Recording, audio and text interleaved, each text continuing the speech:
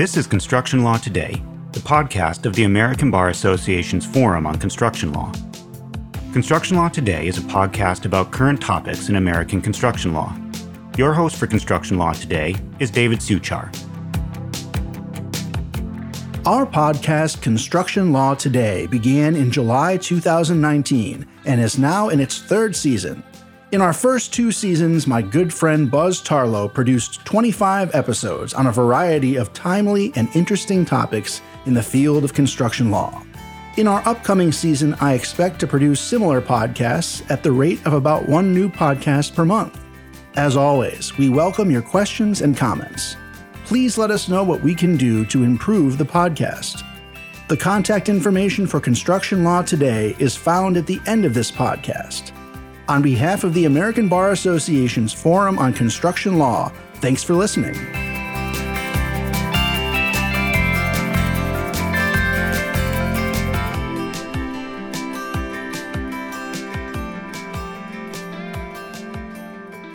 Welcome to the podcast. The American Bar Association Forum on Construction Law has been publishing important books for the construction industry and for lawyers for over 3 decades now. Several of those books have been known as great resources for construction attorneys and practitioners, and some of those books are now in their second or third edition. The Checklists book is one such edition of books that people commonly use in practice. The first book was published in 2008. The second edition was recently published in 2022. And I was honored to take part in the publishing of that book, and I authored and updated 3 of the insurance checklists. We are fortunate to have on our program today 2 of the book's excellent editors. Terry and Misty, welcome to the podcast. Thank you, David. Thanks, David. So let's talk a bit about your practices and how you came to be part of the Construction Checklists book. Let me start with you, Terry. Terry is a partner at Frost Brown Todd in Indianapolis. He is a fellow of the American College of Construction Lawyers and former chair of the Forum. Terry, tell us a bit about your practice and how you got involved in editing both editions of the Checklists book. Yes, David. I was asked by Misty's partner, Fred Wilshusen, who I think he knew my propensity for 3-ring binders and checklists and things like that. And as I've told people, I thought I'd won the Super Bowl when Fred reached out to me and asked me to participate in the first edition. So jumped into that. And then when it came time to the second edition, they needed an obligatory old guy, and that was me. So they asked me to stay on for the second go around, and I did. Very good. Misty Gutierrez is a partner at Thomas Feldman and Wilshusen, Dallas, Texas. She's an active member of the ABA Construction Forum, and I'm told that she was called in as a new talent to help edit the second edition. Misty, tell us a bit about your practice and about how you became involved with editing the Construction Checklist book. That's right, David. I'm the new kid on the block with this checklist book. When they were in early discussions about doing a second edition, they reached out to my partner, Fred Wilshusen, about whether he wanted to be involved in the second edition, and he decided he was a little busy to take that on a second time and asked if I was interested, and then talked to the other editors to see if they would have me, and they agreed, and I was very grateful and very excited to be involved with this project because it's just a great book. Very good. So again, we have Terry Brookie and Misty Gutierrez. Misty, why don't you tell us in a broad overview, what is the Construction Checklist book? The checklist book is sort of a fundamental desk reference that really anyone who practices construction, whether regularly or every once in a while, should have on their desk, because it has short little bite-sized checklists of just about every topic you can imagine will come up if you were practicing in construction law. It talks about contract negotiations, specific clauses, insurance issues, bankruptcy issues, discovery issues, opening files. So whether you're an experienced lawyer who already knows most of these things, there's bound to be something in this book that you're not quite as familiar with that can help you out, or a brand new attorney, there'll be a lot in this book that can help you out. But it's a really broad, nice desk resource for any construction lawyer. Who were the editors of this version, the second edition, the 2022 version of the book? Besides Misty and me, it was Kerry Okazaki and Eric Berg, who were holdovers from the first edition. Do you think that this resource, a checklist, I think it has 101 different checklists. Do you think this is something that would be helpful for practitioners who are just starting out in their construction law careers? Misty, why don't you take that one? Sure. This is absolutely helpful for new practitioners. I have a couple of new associates in my office and frequently direct them when they're encountering a new issue to take a look at this book because it will touch on things that they're not familiar with, and it gives you a jumping off point. You may need to dig a little bit deeper than this book will go, but it gives you an idea of where you need to go, which is great for new lawyers. Let me tell you this morning, I had a project to do for a client, and I went to the checklist book without even thinking about the fact that I was doing the podcast today. I went to the builder's risk checklist and went through a list of the items, and I found it as a helpful jumping off point to be able to do the things that I needed to do. Can either of you tell me about an instance where you've used the checklist book and you found it to be a helpful resource? I decided, David, to start tracking anticipation of this call when I've been using it. I got through like the first 30 checklists, and I'd used 5 of them in the last 3 weeks. And so I stopped counting. I've got a call this afternoon on joint venture issues. And so I plan on going through the checklist book on joint ventures before that call this afternoon, just as a primer, because even for oldsters like me, it's great for issue spotting on things. Do you think, I'll ask you, Misty, do you think that this book would be a helpful resource for both transactional construction lawyers and for those who litigate and help with disputes and claims? Oh, absolutely. For transactional lawyers, we have, I think, 18 different checklists on specific clauses in construction contracts. And then we've also got a section that talks about the different kinds of construction contracts and analyzes the different perspectives that you might look at those construction contracts. So I think that's very useful for transactional lawyers, but also for me who primarily litigates, I can go and see, okay, what is somebody going to argue against me on this particular clause, and what are my arguments on this clause, and take off from there. So I think those sections in particular are very useful for both sides of the practice. Between 2008 and 2022, I guess first question is, what was the need that was filled by doing this second edition? Why a need to do it now? Well, several reasons. Number one, we did leave several topics on the cutting room floor in 2008 that appeared to be interesting topics, but we just felt we had a full book. And new issues have come up over the years that have seemed to be at a breaking point that it was time to update the old ones and add new topics to it. As you can see, we went from 74 to 101 checklists. So we added a lot more checklists. And a lot at the front end, too, on delivery methods, things like that now have become more in play than they were in 2008. How are the authors of the checklists chosen this time around? We had an emphasis on looking for authors who were experts in their fields. So we looked at that we have so many experts in the construction forum in different areas, so we tried to target the ones that would know the most about the specific targets. And then we also had an emphasis on diversity. We wanted to make sure that we were getting women involved in this book, and that we were getting persons of color involved in this book, and that maybe people that were lesser known in the forum involved in this book to have a chance to participate and to show what their expertise is. What about people who might say, I do just fine by Googling topics when they come up in my practice, right? Something will come up, I'll Google it, and maybe I'll get to find some resources on that topic. What would you say about the difference between Googling topics and having this checklist book in front of you?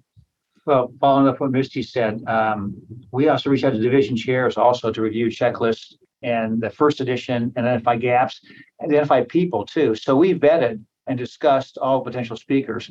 So what you're getting with this book that you don't get in Google is you've got someone who we've kicked their tires, and we made sure that they were indeed experts in the area and able to deliver the quality product that we expect from forum publications. And then on top of that, the 4 co-editors spent time working with, and we broke it out into 4 different categories and worked with the authors to edit their checklists to make sure that they were reviewed and discussed and challenged. And that was the case. I can tell you that it was a delightful process to take part in updating some of the checklists and working with the editors that I worked with, including you, Misty. The chapters or checklists that were added for 2022, can you tell us about some of the needs that were filled by the additional 27 or so additions, checklists that were added? I know one thing that was particularly on our mind were supply chain issues and issues related to the pandemic that certainly wasn't on anyone's radar back in 2008. So we did make sure to include topics or expand existing topics to cover some of those very specific types of issues. I know that we added in a WBE, MBE checklist to the book because that is a somewhat emerging issue, or at least one we thought needed to be included. And then some of the other checklists that Terry mentioned earlier today.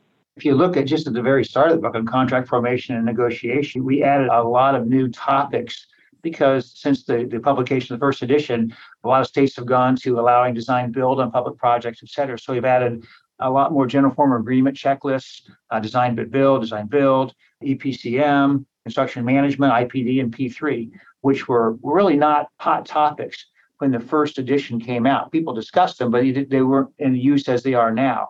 And then we've also added more specific clauses pertaining to contracts also. So this is a great resource for those people who do front-end work to look at these and be able to get the expertise. And they're done from contractor's consideration and owner's considerations in many instances too, so you can see the slant that the author gives towards each perspective.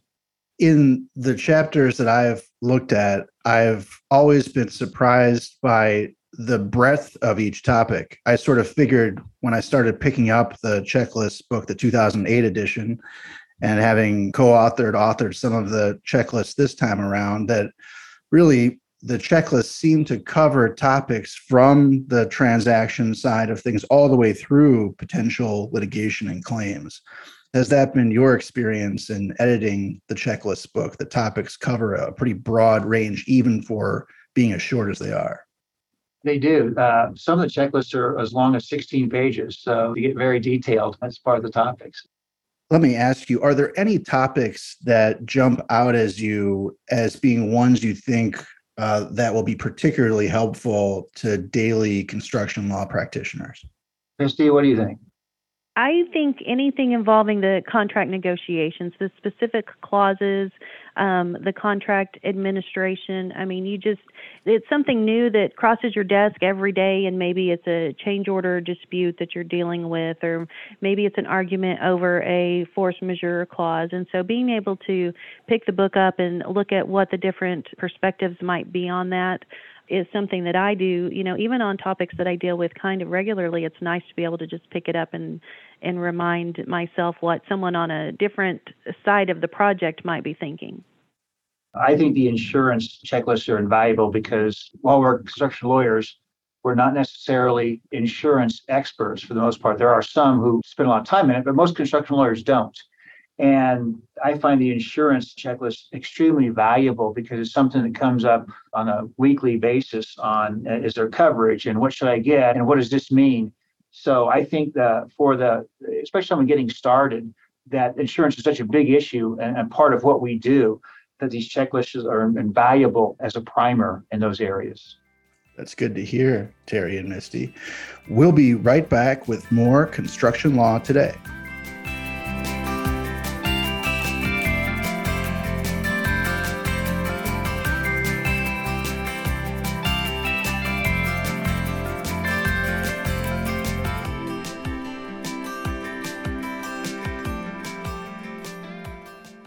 PMA Consultants is a leading provider of project advisory, construction claims analysis, and expert witness services. Our experts have a wealth of experience in identifying, analyzing, preparing, and presenting claims and disputes on construction and engineering projects. PMA is proud to be a longtime supporter of the ABA Construction Law Forum and its members. Connect with our construction claims experts on our website, pmaconsultants.com.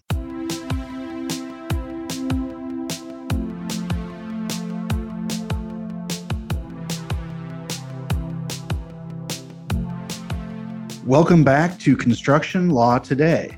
Terry and Misty, before the break, we were getting into some of the specific topics covered in the checklist. But let me back up for a second and ask you, I think there are 101 checklists. Tell me a bit, if you would, about how the book is laid out and what's covered broadly within it. Yeah, Misty, you want to take that one? Sure. So we've laid out the book under several broad subtopics and then some subtopics within that. So the broad topics covered within the book are contract formation and negotiation, contract administration, and then we have some trial issues, preparing for trial, and topical list, which is kind of our catch-all category. It's got a little bit of labor and employment stuff, some government contracting, and then sort of the bits and pieces that didn't fit into anything else. Within the contract formation and negotiation, we have a coverage of topics like project delivery. We're talking about the different types of form agreements, and that's where we get into the specific clauses that we've talked about quite a bit, and then insurance as well. So that subtopic takes care of nearly half the book just on its own. And then within contract administration, we get into project management, claims disputes, how to handle bond claims, and then we move on to trial issues, pre-filing, discovery, and then some trial topics like opening statements and closing statements, things like that. So it's pretty well organized in how it's divided up so that you can, identify your topic without having to read through the 101 length list of specific topics. Thanks for that overview. Within the contract formation and negotiation section, for example, are there any checklists that stand out to you as being particularly instructive in terms of a broad construction law practice that some of the folks listening might have? I think several are, for the reason that the checklists present both sides of the topic. There is on general form agreements, most of them address both the owner's considerations and the contractor's considerations. So you get different perspectives in those checklists, which I think is a great thing to have for someone who's doing front end work to see what's important to the other side. What can I expect to be issues that are raised on that? So I think that's a key part of this book, is that it's not just slanted in one direction, but gives you a broad view of various sides. That's a good point. You mentioned earlier the insurance checklist, Terry, and I know I'd done the CGL and the builder's risk and additional insured sections, and Kent Collier, my good friend, had done a few of the other insurance checklists. How do you think the checklists in that broad area of construction law practice will be helpful to practitioners who may not have that much experience in the area of construction insurance?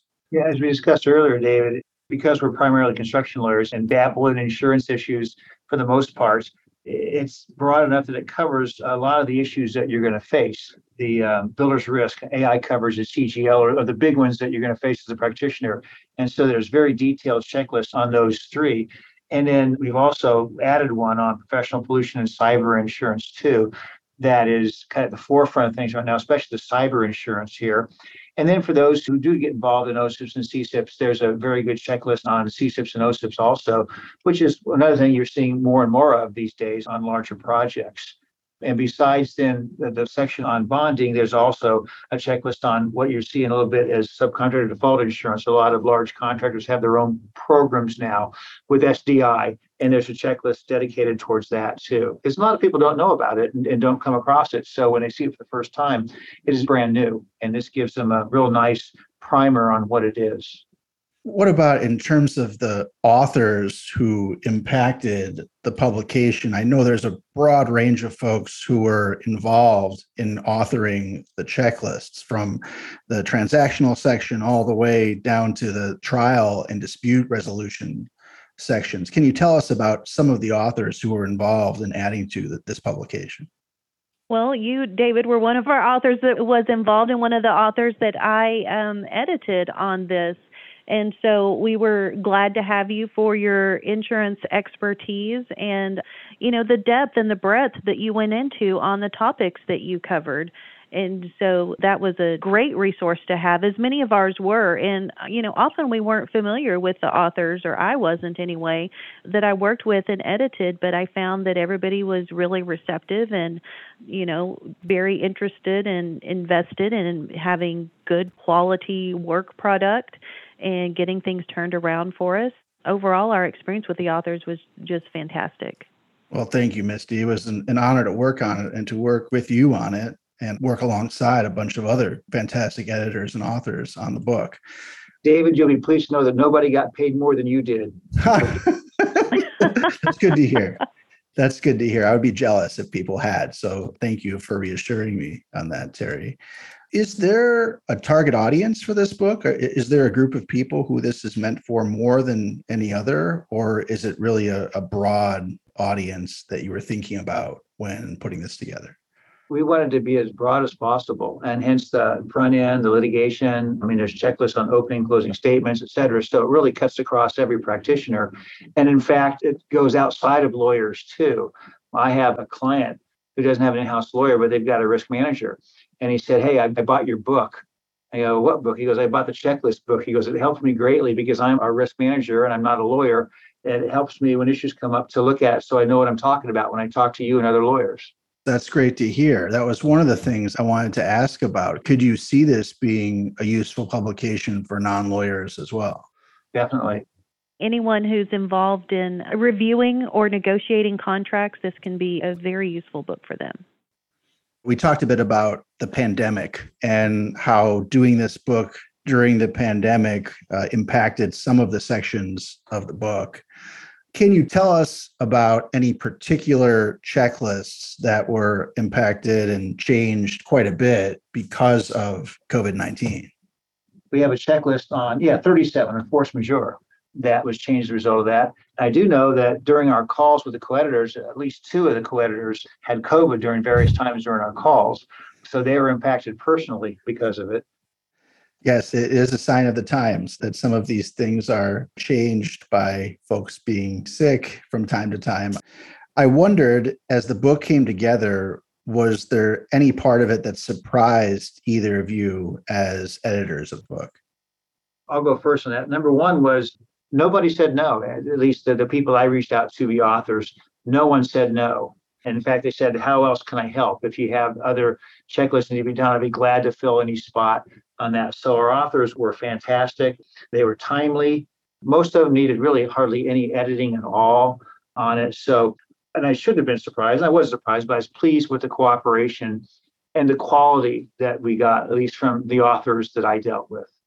Did you work with some of the folks who had authored the original chapters to re-update them for this 2022 edition?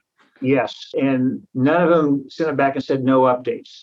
Everybody looked at it and had, at a minimum, some minor changes, some major changes to it. Were any of them highly critical of their own work 14 years later? They say, "That was garbage. What I wrote before was so bad. Why did I do that?" No, I can't disclose that. Sorry, David. Okay, that's fine. What about as a resource for in-house lawyers? Do you think that folks who work in-house and have a very broad practice often that they are dealing with, do you think this would be a helpful resource for them? I think this is a great resource for in-house because their practice is so broad and they have to hit on so many different issues. Again, it'll hit on just about every issue that will come across an in-house attorney's desk, and it gives them a jumping off point where they know whether they need to look further or if they're going to retain outside counsel, what questions they need to be asking outside counsel.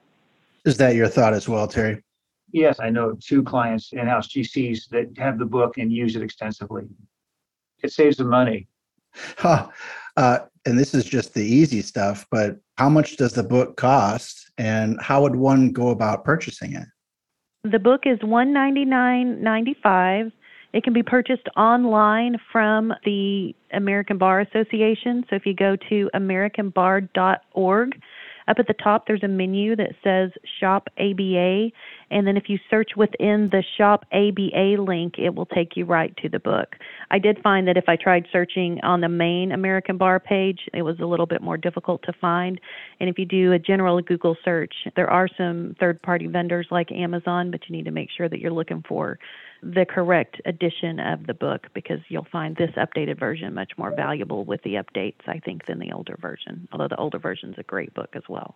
That's just a good point, Misty, because I just last night was fiddling around just seeing where I could find it. And the second edition, you can go to the American Bar Association, the forum website. But the first edition only was available on Amazon and some others. So the listeners need to be very careful that they do get the second edition and not the first one because of the updates. How about I'll ask each of you the same question to take us to the end. Can each of you give me 2 or 3 takeaways that you think make this resource one that people should have on their desks? I would say number one is just the number of different topics. No matter how experienced you are or how long you've been practicing, there's something in this book that you don't know well, or you don't know as well as the person who drafted this particular checklist. So it's valuable if you've been practicing for 50 years, and even more valuable if you've been practicing for 5, probably. Here's my takeaway on it is you first look at the price and say, well, that's expensive for a book. But you need to look and see what you're getting for the price. You're getting years and years and years of industry experience from experts in the area on 101 topics. And I guarantee anybody that looks at it is going to have at least 5 issues arise during the week where this checklist book will be of benefit to them. Misty and Terry, thank you for your work as co-editors on this great book. And thanks for joining us as fantastic guests on the podcast today. Thank you, David. Thank you, Misty. Thanks, David. It's been a pleasure. You have been listening to Construction Law Today, the podcast of the American Bar Association's Forum on Construction Law. All rights relating to this podcast are owned and controlled by the American Bar Association. No reproduction or reuse of this podcast is permissible without the express written consent of the American Bar Association. For more information about Construction Law Today, or if you have any questions or comments, you may contact our host, David Suchar, at david.suchar@maslin.com. Our podcast is produced with the assistance of Peak Recording Studios in Bozeman, Montana. Thank you for listening, and look for our next edition of Construction Law Today.